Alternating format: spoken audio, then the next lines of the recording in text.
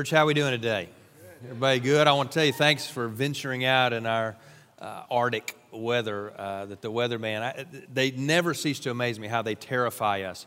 You're going to die if you get out. And so I want you to know I've been praying for you today that you don't die and that you have a good day and you drive safely. And I want to welcome those here at Battle Creek and at Midtown and DuPage. In fact, at Battle Creek, just put your hands together for those at Midtown and DuPage and downtown. We're so glad that you're joining us in our chapel today, and those of us watching online today. We welcome all of you, and it's great for us to all be together, even when we're miles apart. And today, I know that as we enter into the holiday season, that we begin to think about those that are miles apart from us, and those that are going to come visit, and those that we're going to travel to go see. And in this season, what I want to ask you to do before I begin today is I want to ask you, would you pray with me about something? Okay, and so I want to give you a prayer request. I pray for many of you all the time, so I'm giving you a request, and I want you to pray about something very important in the life of our church. On December the 14th, we will collect our annual Christmas offering. And it's a big deal in the life of our church.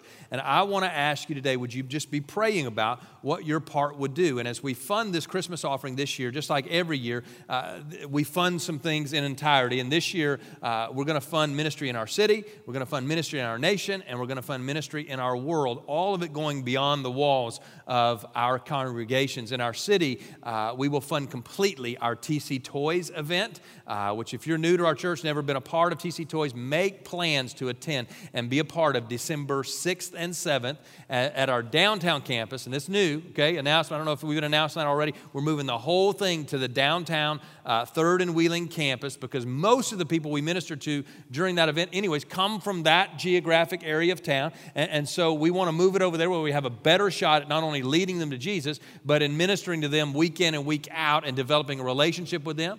And we will give toys to thousands of children and their families, and bigger than that, we will lead hundreds of them into a life-saving relationship with Jesus. And so it helps us do that. Safe Harbor and our benevolence ministry will be funded.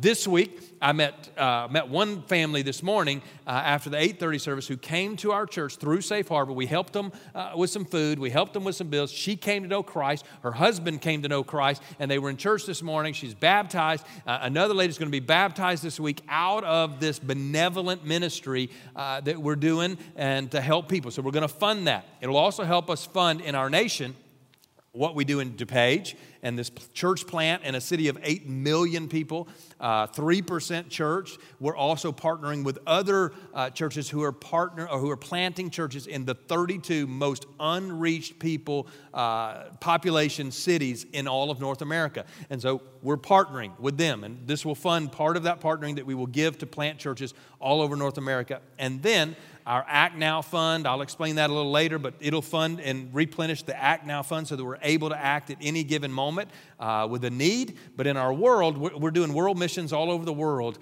But this year, we are going to launch TC Cairo.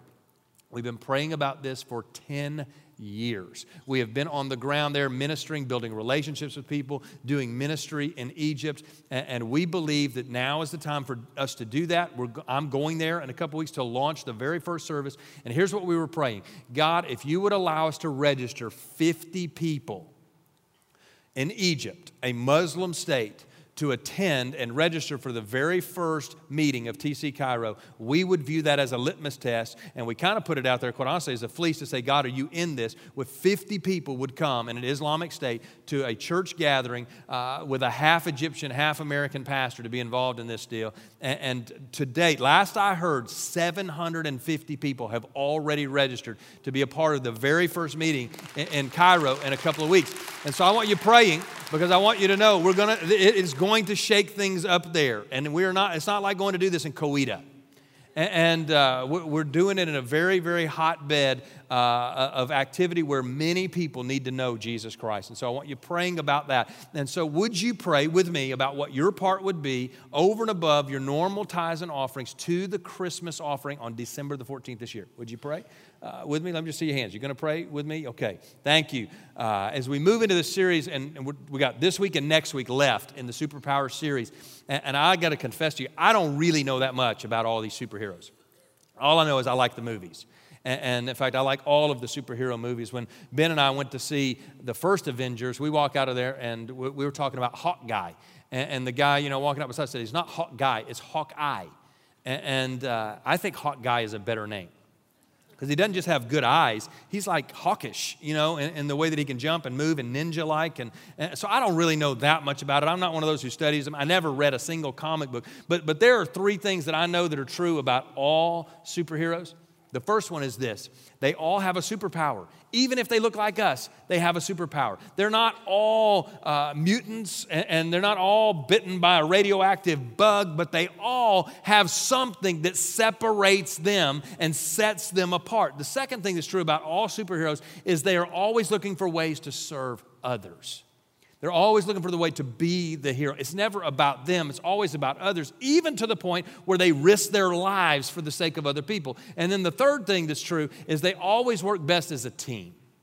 Whether it's the Avengers or the X-Men or the Justice League, they always work better together. And those three facts about superheroes are so true about Christianity and the children of God working and serving in their gifts. And when we figure out that one lane that we should be in and we should be operating in as a child of God, and we lean into that and maximize the gifting of God in our lives, we realize that we are superpowered, that we are powered by the Holy Spirit of God, stamped with His image, and then we're always on the lookout for others, serving for the benefit of others, and then we want to work as a team. We call it the local church, right? And so we want to serve together. So in this series, Superpowers, that's what this is all about. It starts with you and the image of God on you, and you find out what your gift is and what it is that makes you super, and then you find a lane to live that out in and use your gift and develop your gift and be powered by the Holy Spirit of God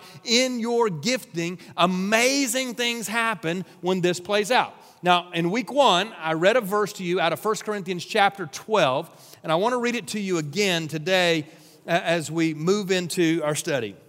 1 Corinthians chapter 12, verse 4, 5, and 6. And in verse 4, here's what Paul tells us. There are different kinds of gifts, but the same Spirit. Verse 5 tells us there are different kinds of service, but the same Lord. And verse 6 says there are different kinds of working, but the same God who works in all of them. Now, when you look at that, for years I read that passage of Scripture and I interpreted him to be redundant there. But he is not being redundant. He's explaining three different things to us. The first thing is that we all have different gifts. That is how we are made, by the Holy Spirit of God. By the way, with each of these items in this list of three is a different part of the Trinity working out. Okay, you got the Spirit, the Son, and the Father. And the gifts are stamped on us by the Spirit of God in the image of God. And then he says we have different kinds of service. That's where we serve. That's our place of service identified by Jesus Christ, the Son of God. And then the third verse says we have different kinds of working. That's how we're powered by God the Father to do the work that God calls us to do. That's where we get the energma or the energy to do what it is that God has gifted us and called us to do. So when we're all doing all of those things and all those things are humming, we get all of you on all of our churches doing all of those things. Amazing things transpire. And that's when the church really begins to look like a super team and move like a super team. And that's our ultimate goal, right? And that's our ultimate mission, to change the world. And through all of us working together, that's how we make that happen. Now, the last couple of weeks, we've been looking at the gifts. 2 gifts per week. And we've been following a little outline that there's a personality of the gift. And that's how we're hardwired by God. And we've been looking at these 10 characteristics and scoring ourselves and grading ourselves on that. And then we said there's a problem with each gift when we operate in the flesh, right? And then we said there's the power. And with the power, I'm giving you 7 words in the Spirit and 7 words in the flesh to identify each of the gifts. So let's take a look at that list again in Romans chapter 12, verse 6. In His grace, and make no mistake about it, this is all about the grace of God. Okay, and it's in His grace that He's given us these gifts and abilities to do certain things well. He says, so if God has gifted you with the ability to prophesy, speak out with as much faith as God has given you. If your gift is serving others, serve them well. If you're a teacher, teach well. If your gift is to encourage others, be encouraging. If it's giving, give generously. If God has given you leadership ability, take that responsibility seriously. And if you have the gift for showing kindness to others, do it gladly. In week 2, we looked at the prophet and the servant. The prophet sees everything as black or white, either in God's will or out of God's will. And then we looked at the servant. The servant is continually asking the question, how can I help? How can I help someone? How can I help anyone? Anyone. I just want to help somebody. The teacher, in week 3, we looked at the teacher and the encourager. The teacher is the researcher, always wants to know the truth and the whole truth, all about the truth. The encourager is a lot like the Christian cheerleader, right? Always rooting us on and cheering us on to our potential and our ability. And today, we're going to look at 2 more. And in fact, after today, there's only 1 gift left, the gift of mercy, and then we'll wrap it all up. So next week, we're not going to give a whole message to mercy. We're going to wrap this whole thing up, tie a bow on it, and tell you what you do now that you know what your gift is, okay? And so let's look at one of my favorite gifts first today, the gift of the giver. The giver.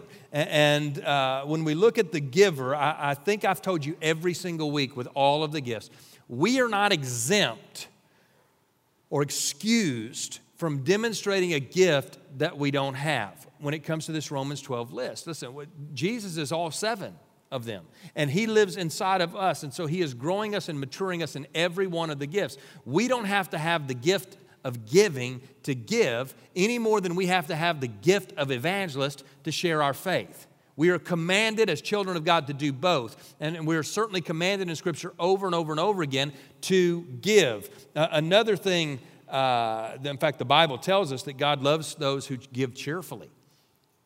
And 2 Corinthians, and then he says, and God, when you give cheerfully, will generously provide all that you need. Now listen to the promise. Then you will have everything you need and plenty left over to share with others. Isn't that what we're looking for in life? And that's how that plays out. And so another thing you need to know about giving is this, that the gift is not limited to people who have large amounts of money. In fact, oftentimes, it's not those with a lot of possessions who are very, very gifted givers by God. A great story is George Mueller. I don't know if you've read that biography on George Mueller. In the 1700s, he lived in England, and he took care of orphans, thousands of orphans. In fact, at one time, the greatest number of orphans at one time that were under his care was 2,050. So just think through that, 2,050 orphans at one time that he was caring for. And in his journals, he writes out and he says, God, these are not mine. By the way, he was given to a whole lot of prayer. 2,050 kids you're responsible? You are prayer. You pray all the time. And in his journals, he's writing out these prayers. And he says, God, they're not mine. They're yours. And so I'm trusting you to take care of your children. God, I'm trusting you to meet all of their needs. And as you look through his budget and his books and the accounts that he was over, millions and millions and millions of dollars in the 1700s passed through his hands. And he never one time asked for a donation. And he was never wealthy. When he died, to the penny, he had enough money to bury his body. Now, what made this giver so great? It was that he was a conduit, that the things of God ran through his life into the lives of other people. He was a giver, and he gave it away to those as God led him. So let's look at this personality test, and I want you to rate yourself, okay? So take out this little superpower card, and let's look at the giver. And on each of these 10 statements I'm going to give you, you will rate yourself 1 being never, 5 always, and then 2, 3, and 4 somewhere in between, okay? So statement number 1. The giver is generous with money, possessions, time, energy, and love. And I would say to you at first glance, it is very, very difficult to tell the difference between a servant and a giver, okay? But the givers don't view themselves as ever losing anything. The reason is because they don't take ownership. They view everything as coming from God and belonging to Him. And so they don't view themselves as losers. But that doesn't mean, by the way, that they're foolish with their money. In fact, I would say to you, it's the exact opposite. The givers, gifted by God as givers, are very, very wise financially. They're wise with their investments. They know how to do what they do, and they know what to do with what God gave them. A few years ago, one of our members, an investment banker, came in to see Keith Walker, and And he came in carrying a check, and he said, I just switched from one company to another company, and they gave me this very large signing bonus. And he took the check, and he signed it completely over, endorsed the whole thing over to the church. And he told us that people in his industry that kind of were around him that knew what he was going to do with that told him that is not a good move. It's not a wise investment. You should take that, put it in an investment. You should put it in a CD. You should put it in an IRA. You should put it in something that would gain interest, and then you will be able to, over the time, be able to give more. Hear me. Givers give even when it doesn't seem right, because the giver never ever sees ownership as something that is theirs. They are stewards of what God puts in their hand. Every week I've given you a biblical example for each of the gifts. Matthew, formerly known as Levi, is clearly a giver in Scripture. He was a tax collector, and a lot of money passed through his hands, so he knew the value of money. And I want you to listen in Matthew chapter 6 as Matthew is exhorting believers who knows the value of money. Listen what he says. Verse 19, don't store up for yourselves treasure on earth. Listen to me, Matthew would never encourage us to not store up treasure on earth if it were not possible for us to store up treasure on earth. And he knew that many of the children of God are storing treasure on earth. And he goes on to say about this storing treasure on earth that moths eat it and rust destroys it and thieves break in and steal it. And then he goes on to say in verse 20, and rather store treasure in heaven. Again, he would never exhort us to store our treasure up in heaven if it were not possible for us to store our treasure in heaven. And he's saying store it there where moss and rust cannot destroy it. Thieves don't break in and steal. And then he says this, wherever your treasure is, there the desires of your heart will be also. Now here's what Matthew, this tax collector, understood, that he had been involved in all kinds of treasure.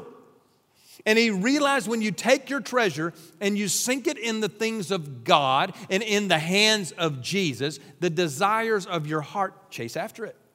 He understood that. He watched that play out in his life, and he's saying, so put your treasure there and your heart will follow. So rate yourself on number 1, okay?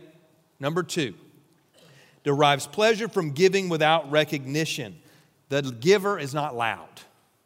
They're not drawing attention to themselves. They are not in it for that. That's not what they're doing. The story I just told you about this investment banker, I know his name, would never tell you his name. Why? Because he asked us not to tell you his name. He doesn't want his name known. By the way, of the gospel writers, Matthew is the only gospel writer who talks about giving in secret. It's the giver who says that, and says in Matthew chapter 6, verse 3, when you give to someone in need, don't let your left hand know what your right hand is doing. Give your gifts in private, and your Father who sees everything will reward you. Rate yourself on that one. Number 3, believes God is the source for motivation of giving. In other words, everything belongs to God, everything comes from God, and everything is distributed by God. The giver lives that principle out to the utmost degree, okay? They cannot be talked into giving. They are not victim to high-pressure sales pitches. Givers don't fall to that, which, by the way, I just want to tell you, I just need a little less pitch in the life that I'm living today in our society. I just wonder, is there a cash register in America that still exists that you can take a product up to, you can pay for your product, and leave? That's just what I want to do. I'm so tired of hearing, do you have a rewards card? No, I don't want one. You don't have a rewards card. Well, can I just pay and go? No, because I'm going to pull out from under the desk a clipboard, and I'm going to collect from you information that will boggle your mind. I want to know your primary address, your secondary address, your social security number, your wife's maiden name. I would like to know a primary email. I'd like to know a secondary email in case the first email bounces. We can send it to the secondary email where you could save 5% on something possibly in the future. And they just go on and on while the line is backed up. Now, I'm not an economist, but here's what I understand about money. The economy does better when money moves and when it changes hands. And yet every cash register in the world has been tripped up by these conversations. And so no money is changing hands, which means no products are being sold, which means no trucks are shipping, which means we're not hiring people and jobs aren't going well, because we've turned the whole thing into molasses by asking all of these questions. I just want to join the pay the full price club, pay for this, and leave and get back to my family, right? I don't like the high pressure. I don't like all the conversations about all that goes with it. But the giver would never fall to high pressure. Okay, that's not them. Not prone to that. They understand giving 301. It's not 101, that you put pictures of starving kids in Africa up or show some sex trade, video, and then all of a sudden they give. They understand 301 giving. They have grown and matured in their giving, and they are always listening to the voice of God to tell them when to give. And they trust God implicitly because they understand He is the source of everything, and they want to give back to the source. Listen to Matthew when he says, and the king will say, I tell you the truth, when you did it to one of the least of these, you did it unto me. Matthew understands the source. So rate yourself, okay? What are we on? 4. Is thrilled to discover that a gift is an answer to prayer and can be used as a blessing to others. Listen. The giver will keep close to God. They will stay very close to God. They keep their ear tuned to the Holy Spirit all the time. They are listening to the Holy Spirit, and they're staying very, very, very close to God. And they're always looking for an opportunity to give because they see their giving as an answer to someone else's prayer. When you take a giver and you help them understand that their giving is answering somebody else's prayer, it's like you lit them on fire. Let me show you this story in Acts chapter 11, verse 27, where this kind of plays out. Actually, verse 29. During this time, some of the prophets traveled from Jerusalem to Antioch. One of them, named Agabus, stood up in one of the meetings and predicted by the Spirit that a great famine was coming upon the entire Roman world. This was fulfilled during the reign of Claudius. Verse 29. So the believers in Antioch decided to send relief to the brothers and sisters in Judea, everyone giving as much as they could give. Now here's the deal. This is a great story. Why? Because it epitomizes the true gifted giver. And if you're not gifted with the gift of giving, but you're determined to grow in the gift of giving, I would encourage you to take just those 3 verses right there and study those verses and study them really, really closely. And as you look at it, you'll see several things. One of the things that you will see is that they gave before the tragedy occurred. And what you and I do most of the time is we give in response to a tragedy. Well, a hurricane comes, a tsunami comes, a tornado hits, Ebola breaks out, right? And then we open up our checkbooks. We hear about Syria, we hear about Darfur, we hear about starving children, we hear about orphans, and then we're ready to give. But in other words, we give after a tragedy. In this text of Scripture, they gave before a tragedy. The famine hadn't even hit yet. It was being predicted by a prophet of God, but they didn't wait around. They gave ahead of time. And when you give to the Christmas offering this year, one of the accounts that we fund is the Act Now account. And the reason we created years ago this Act Now account is so that when a national or a global tragedy happens, we don't have to wait till we meet on Sunday to take an offering to meet needs there. We can give immediately without even calling the church and talking to the church about it. We can meet needs and handle needs and minister to needs before we get together on Sunday. So another thing I want you to see in this passage is in verse 29. In the ESV, here's what it says. So the disciples determined everyone according to his ability to send relief to the brothers living in Judea. In other words, they gave according to what they had. They did not give according to what was needed. Are you listening? With the gift of giving, they understand it. Think about it. The famine hadn't even happened yet. So there was no one to tell them how much was needed. There was no goal that had been set. There was no thermometer present that said, we're halfway towards our goal or 75% towards our goal. Instead, they used an internal barometer and determining how much to give. And that internal barometer was each gave according to his ability. Each according to what he had available. Another way to translate that Greek phrase is this: as each one had plenty. That's the giver. That's the way the giver understands it, that they will give their plenty because they know what to do with their plenty. It is going to help others. Their plenty will be an answer to prayer. And so they're going to give in that way. So rate yourself on that one. Number 5. Gives the best because it is seen as an investment of self. Givers give the best. Okay, and they want to do that. There's 2 types of grandparents. How many of you have children? Raise your hand. How many of you are grandparents? Let me see your hands. Okay, so there's 2 types of grandparents, okay, right? Well, I'm overgeneralizing this, but there's the one set of grandparents that comes in and the grandkids come over and they give each kid a shiny quarter, right? And then there's the other set of grandparents that comes in and takes the children shopping and without your permission brings them back all with their own iPad. And we hate that, right? Because now we have to deal with spoiled, rotten children, and they march off to their house again, and we have to deal with that. But the truth is that those grandparents probably are givers, and they are giving the best, and a word to describe that is lavish. They want to lavish on others with the gifts because they're giving themselves. Rate yourself there, okay? Number 6, practices personal thriftiness as a result of contentment with the necessities of life. What do I mean by that? Here's what I mean by that. A giver will go buy you a gift card at Mahogany's and then pick up a burrito at Quick Trip on the way home for themselves. They love to give to others, but they are frugal when it comes to themselves. And so they may wear the same clothes over and over again, and until they wear them out. They may have somewhere stashed in their purse or whatever a wad of coupons that's big enough to choke a horse. And they're not pack rats. By the way, givers never end up on that show hoarders, because nothing hangs around like that. They just pass it on through. They have thrifty lives, and they have enough left over all the time to bless, to give, to answer people's prayers, and to be a part of the answer to people's prayers. It was Luke that tells us in chapter 5, verse 28, that Levi, who's Matthew, got up, left everything, and followed after Jesus Christ. So rate yourself on number 6. Number 7.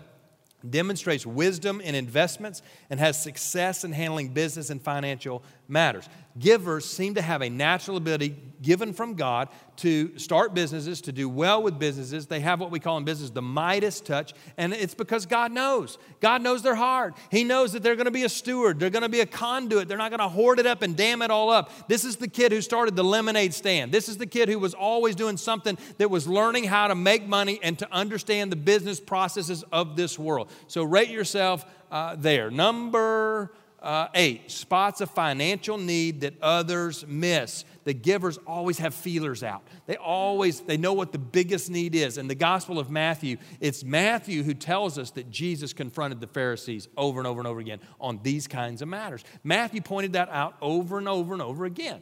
Number 9,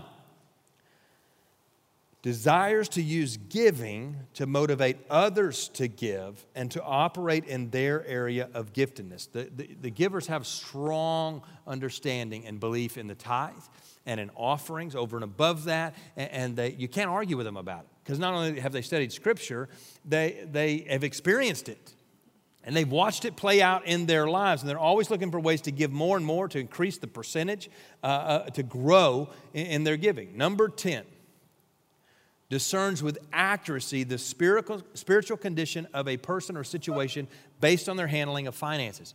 Givers know people's hearts based on how they handle finances. It was Matthew, by the way, that pointed out that Judas betrayed Jesus, but it's Matthew that pointed out that Judas betrayed Jesus for 30 pieces of silver.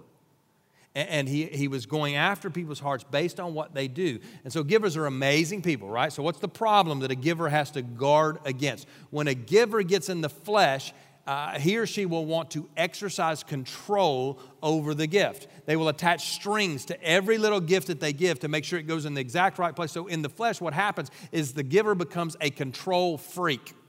And they can lose balance. They can end up in one ditch or the other ditch. Over here, they spoil their children, spoil their family. They're lavish on it. The other ditch is they neglect them, and they don't take care of them because they're meeting everybody else's needs. So how does the giver use this power? In the spirit instead of in the flesh. Now, if you haven't been here with us, I'm giving you 7 words for each gift, in the spirit and then 7 words in the flesh, so that you can kind of discern, okay? And so I'm going to talk really, really fast here, as if I'm not talking fast already. I'm going to speed it up because it's just too much content. Number 1, in the spirit, the giver is thriftiness with themselves, okay? And in the flesh, they're extravagant with themselves. In the spirit, resourcefulness.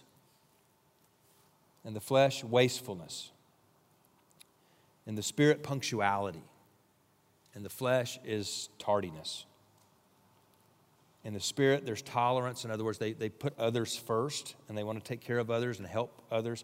In the flesh, it's prejudice, and where they view other people like, I can't believe they wouldn't handle their money better than that. And they judge people based on those kinds of matters. Number 5 is caution. that their bank account is balanced to the penny. Their checkbook is balanced. Their credit cards everything is balanced, and they understand it all at any given moment. 5 is rashness. They'll impulse buy without checking with their spouse or whatever. Number 6 in the spirit is gratitude, and in the flesh is ungratefulness. And just as all of the gifts so far, the 7th one in the spirit is joy. A giver in the spirit is full of joy, and in the flesh is full of frustration. So, let's look at the next gift, which is the leader, okay? And we're going to move quickly through this. Number 1, visualizes the end result and the broad perspective of any major undertaking, okay? This is the leader. The leader thrives on long-range goals, and they love projection sheets, and they love predictive models, and they will pretty much neglect every short-term goal in order to accomplish the big goal at hand. They love time management seminars. They love taking goals and break them into intermediate goals and focusing on the big picture. 2 words for you on the leader: Franklin Covey. They love it. They love that whole process. They love 7 Habits of Highly. Anything that's about making it more efficient, they love it. Biblical character, Nehemiah. Nehemiah chapter 2, verse 5. You see, he had a plan, he had a goal, he had a mission. What was it? To rebuild the walls around the city of Jerusalem. And when the king asked him, "What do you need?" he was ready for that question. He pulled out a PowerPoint presentation. He's handing out graphs and slide charts, and he's handing all of this he knew. Okay, so rate yourself on number 1. Number 2, the leader accepts responsibility for a project and quickly moves to organize that project.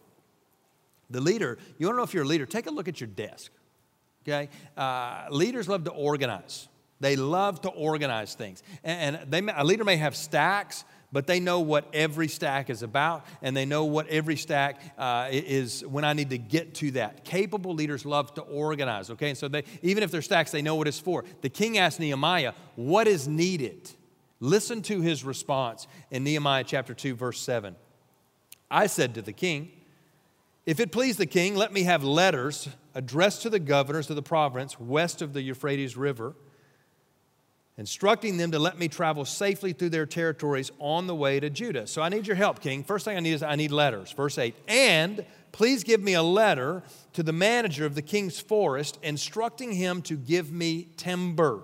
I'll need it to make beams for the gates of the temple fortress, for the city walls, and a house for myself." In other words, Nehemiah, he had a plan, he had a goal, and he had a list ready to give to the king. He said, "I need some timber and I need some letters, and here's how much I need. Thank you, king." Right? He was ready. So rate yourself there. Number 3, possesses a remarkable ability to subdivide long-range goals into smaller tasks.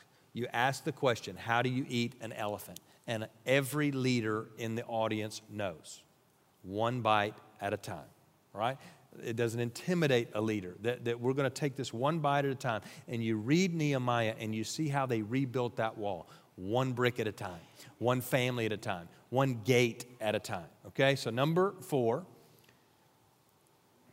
prefers to operate by the principle of authority in the acceptance and delegation of responsibility. They want to know the flow chart. They want to know the parameters. They want to know who answers to who. Where are the solid lines? Where are the dotted lines? They understand delegation. They want to know what they have the authority to do.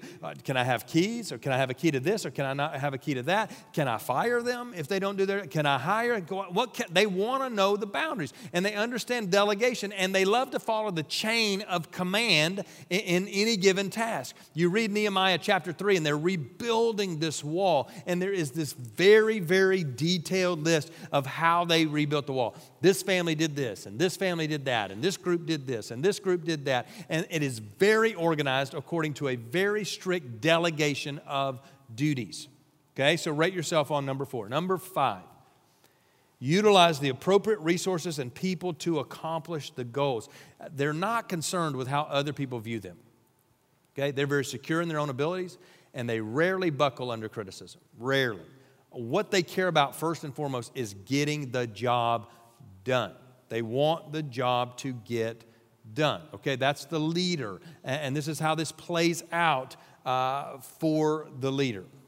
Number 6, accepts criticism from others as a necessary part of teaching the ultimate goal.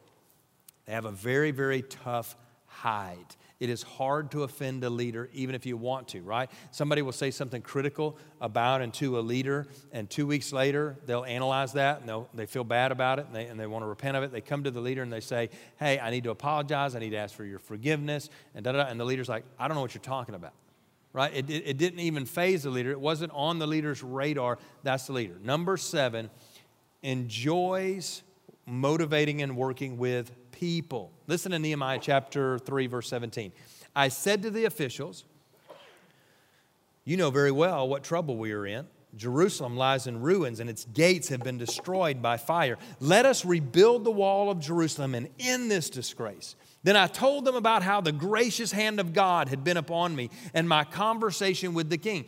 They use story. Leaders know how to use story. Leaders know how to share the plan to motivate people.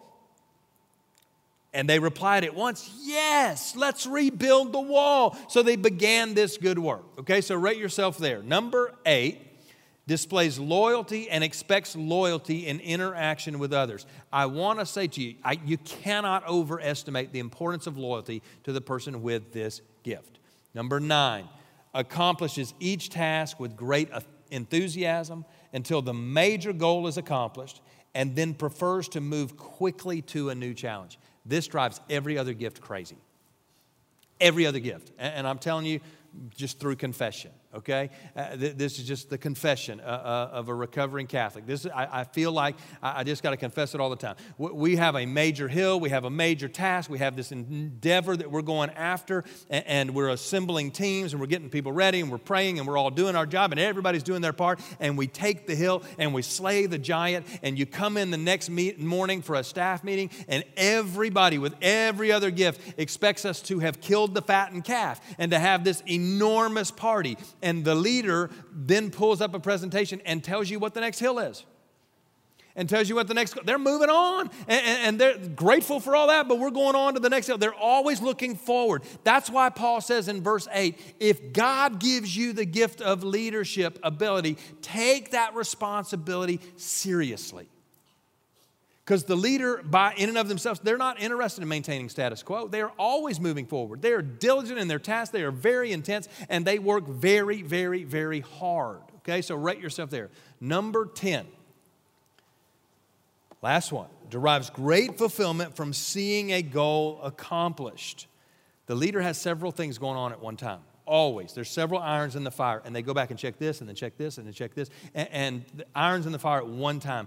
The worst thing you could do to somebody with this gift is to put them in some sort of assembly line or to give them some sort of busy work, okay? Because for the leader, the work has to matter. It has to matter greatly to them or they are not interested. So what's the problem with the leader? Here's the problem. The leader can become very calloused. When the job takes too long, it hits a snag, all of a sudden it's detoured, they can become calloused. And what happens when they become calloused is projects become more important than people. And they will end up viewing people as pawns to accomplish what it is they're trying to accomplish. So let's look at the power. 7 words in the spirit and 7 words in the flesh, okay? Number 1, order. Everything is in order for the person with this gift when they operate in the Spirit, okay? Meredith knows the greatest gift she can give me when I'm returning from a trip or out of town is that everything is in order and everything is in place, okay? I cannot rest, I cannot relax if I walk back into a home that's not in order.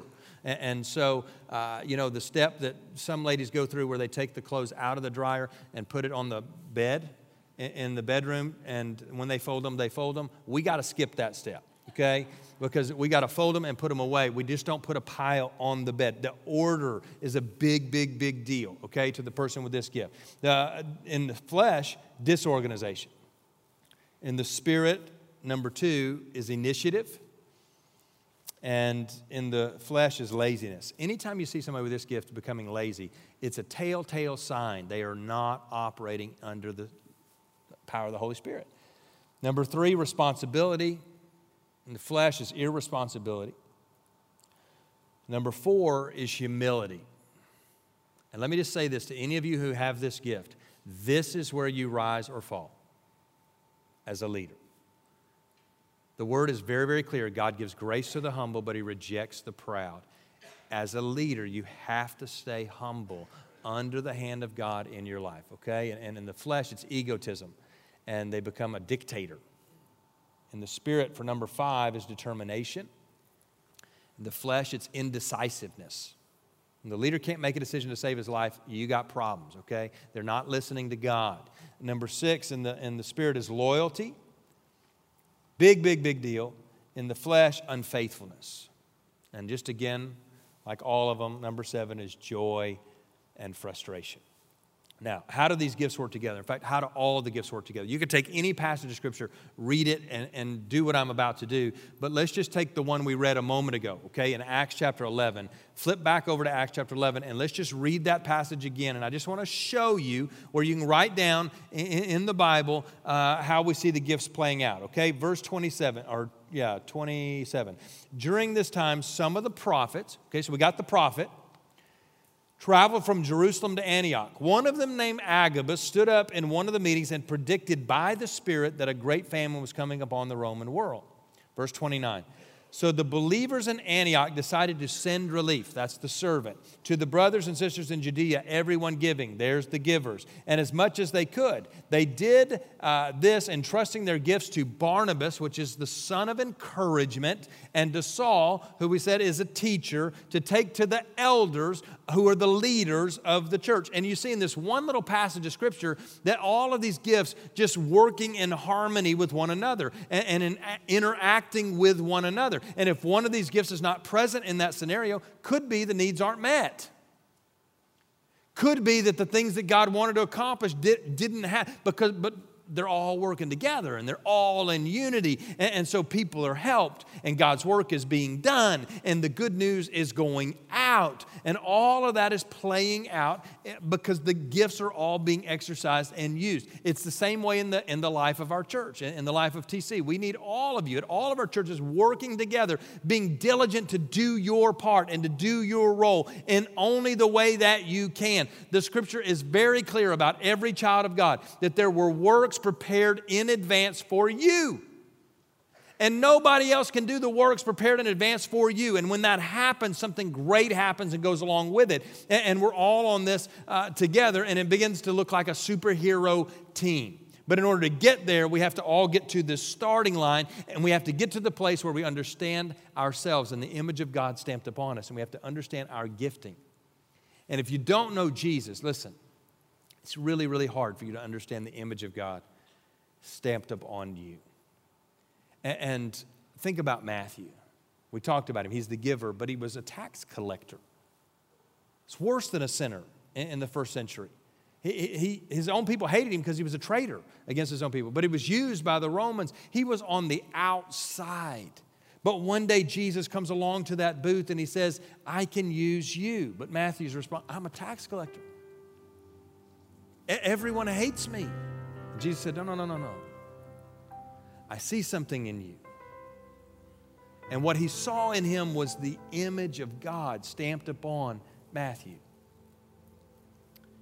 The Bible says that Levi got up and left everything to follow after Jesus. And when he followed after Jesus, that Jesus took all of those things that Matthew thought about himself that were useless or were harmful or were against God or were of no use whatsoever, and he twisted them and he turned them into influence and he turned them into usefulness and he turned it into the power of God flowing in and through his life.